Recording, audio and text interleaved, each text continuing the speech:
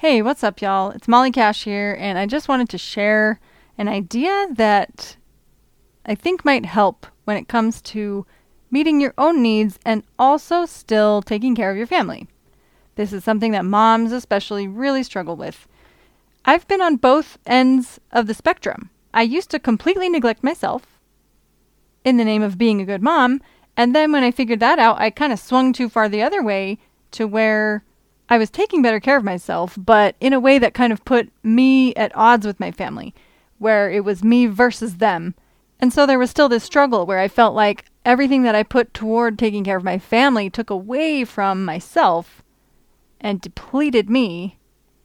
And so there was always this conflict going on.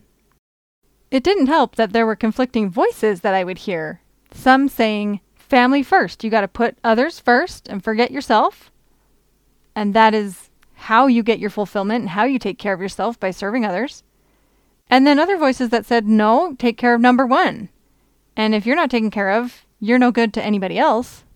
But both of those just never sat well with me because it was choosing either me or them to be top priority. But here's how I like to think about it now. Yes, family first, and I'm part of that family.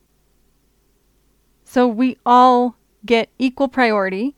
We all get our needs met. And there's also some give and take, some sacrifice. We take turns being in the spotlight. Think of it like you're all in a play together. Every person in the show, from the very top main character down to every chorus member, they all have a costume. They all have the makeup. They all have everything they need. If they have speaking lines, they have a mic. If they don't need a mic, they don't need a mic. But they have what they need, no matter what part they're playing, and they have what they need whether they are in the spotlight or not. And if you are in the spotlight, sometimes you need more than when you're off stage.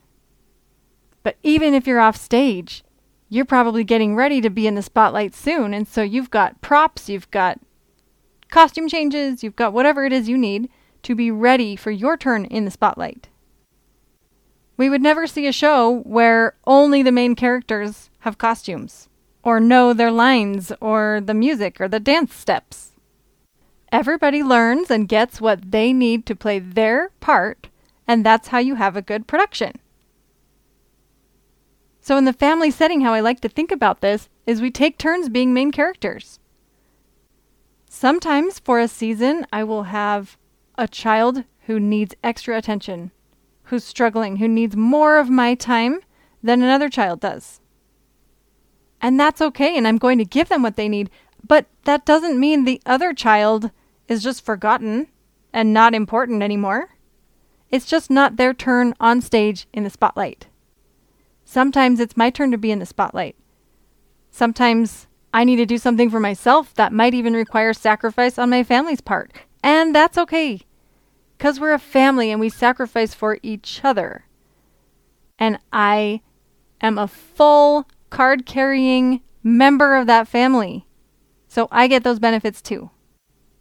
It's not just one-sided. We wouldn't want the entire cast to give all of their mics and costumes and props and everything to the main characters. We need each cast member to have everything they need, and that way they can support each other and not be working against each other as though we're fighting over who's more important. We need everybody, and everybody gets what they need, and it's a collaborative effort rather than a competition. You don't need to compete with your family. You don't decide one time who's most important and then default to that every time. That's how moms get seriously burned out, by consistently putting their family first and neglecting themselves.